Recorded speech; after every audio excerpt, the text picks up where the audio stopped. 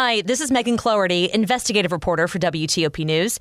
If you like top news from WTOP, we think you'll love our new podcast called The DMV Download, where we take a more in-depth look at the biggest local stories of the day happening in our area.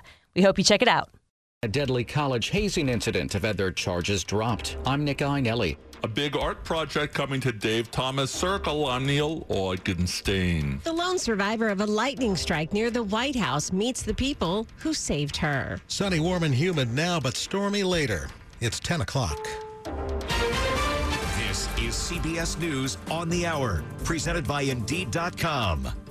I'm Deborah Rodriguez. Do not drink the water. Mississippi Governor Tate Reeves with an urgent message for people in Jackson after heavy rainfall damaged a water treatment plant. The city cannot produce enough water to fight fires, to reliably flush toilets, and to meet other critical needs. It means kids are home from school learning virtually until further notice. Reeves has called in the National Guard.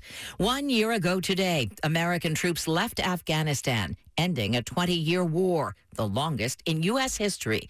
CBS's Imtiaz Taya went to Kabul, where he spoke to a former Afghan interpreter for U.S. troops. He's in hiding and can't leave. We filmed on smartphones so as not to draw the Taliban's attention to his location.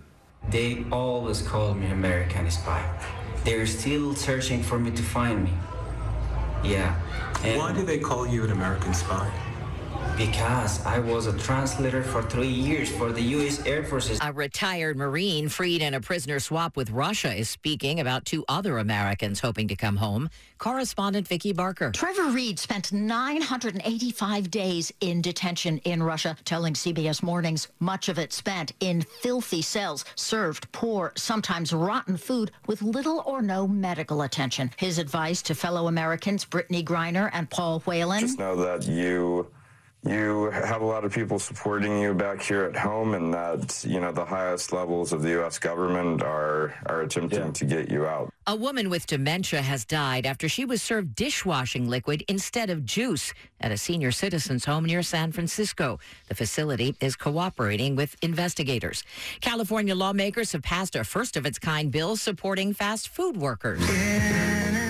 It would create a government panel to set wages for employees at places like In-N-Out and McDonald's. Chris Holden authored the legislation. So many times we focus on those that are at the higher end of the pyramid, but these are the folks who kind of keep things going and prove to be essential workers during the pandemic. So making sure that the workplace was safe, making sure that they weren't having their wages stolen from them. Hourly wages would begin as high as $22 an hour. A repeat at the Oscars? Oh, wow. Chris Rock says no way. The Arizona Republic says he told a Phoenix comedy show the Academy asked him, but it would be like returning to the scene of the crime after he was slugged by Will Smith following that joke about his wife Jada's alopecia at this year's awards.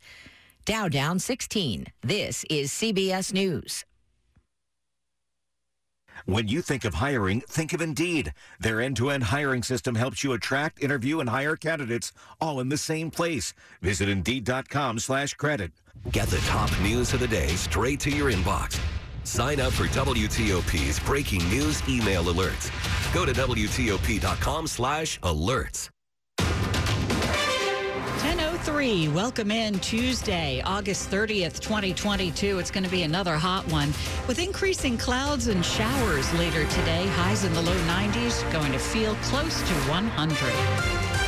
Good morning. I'm Deborah Feinstein. And I'm Mark Lewis with the top local stories we're following this hour. Prince George's County Schools started the year as the only school system in the region with a mask mandate, but that's about to change. School CEO Monica Goldson says starting next Tuesday, masks will be optional. The school system made that decision to require masks at the start of the year based on recommendations from county health officials. But as of last night, the county is now in the low community level as defined by the CDC. Two Prince George's County school kids are under arrest today, accused of bringing handguns to class on the first day of school. Both cases happened in one school, Suitland High School. Prince George's County police say the first gun was found in a student's waistband as he was arrested in connection with a June 29th carjacking. Police didn't name him, but did say he'll be charged as an adult. Later in the school day, 18-year-old Christopher Harris, according to police, was found with a gun in his backpack. School's resource officer was tipped off about the weapon by a parent. In a letter to parents, the school's principal, Ronald Hollis, says any student who brings a weapon to class will face disciplinary action up to being expelled. Mike Murillo, WTOP News. D.C. police have released photos of 2 teenagers they say were involved in the attempted carjacking and shooting of Washington Commanders running back Brian Robinson on Sunday. Police Chief Robert Conti says Robinson fought back against one of the attackers and managed to take his gun away, but was shot by the second teenager. Conti says the photos come from video captured by a nearby surveillance camera before the suspects fled in a separate vehicle. Robinson required surgery and says on Instagram he's doing well. You can see the surveillance photos of those suspects at WTOP.com. Well, we know that Dave Thomas Circle in Northeast D.C. will soon be reconfigured to improve traffic there. And the Wendy's restaurant will be getting a temporary facelift before it's ultimately torn down. The now empty Wendy's is expected to be demolished early next year. In the meantime, we're going to breathe new life into that space, painted and given a new, fresh look before the ultimate demolition of the building. All 4 sides of the building will be painted as part of the D.C. Walls Mural Festival, says Maura Brophy, head of the NOMA Business Improvement District. Bringing murals to these buildings is a reminder that there are people here who enjoy that art, who receive something special that they wouldn't receive just by looking at a typical building facade. The murals will be painted from September 7th through the 17th. Neil Augenstein, WTOP News. 10:06, the lone survivor of a lightning strike at Lafayette Park near the White House has now reunited with the Secret Service officers who saved her life. Amber Escudero Conostathis says she will be in touch with the officers who sprang into action for the rest of her life. She tells our news partners at NBC4 that the lightning that hit her on the 28th, on her 28th birthday, while she was canvassing and raising money for refugees. I'm out there asking people to help strangers, right? People they've never met, and make a life-changing impact in their lives. And it's kind of this crazy full circle that happened, because as I was doing that, literally the kindness of strangers saved mine, and I could not be more grateful. 3 people were killed by that same lightning strike when the 4 took cover from a storm under a tree on August 4th.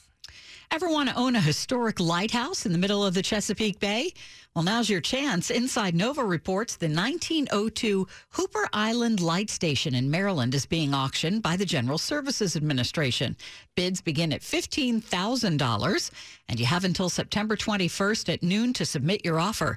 It has 4 living levels and a kitchen, but it is in need of some updating. The lighthouse is still in operation, so buying it requires allowing Coast Guard use and signing an agreement with the U.S. Navy. Still ahead. What's happening with historically black colleges and universities in Northern Virginia? I'm Christy King. 10:07.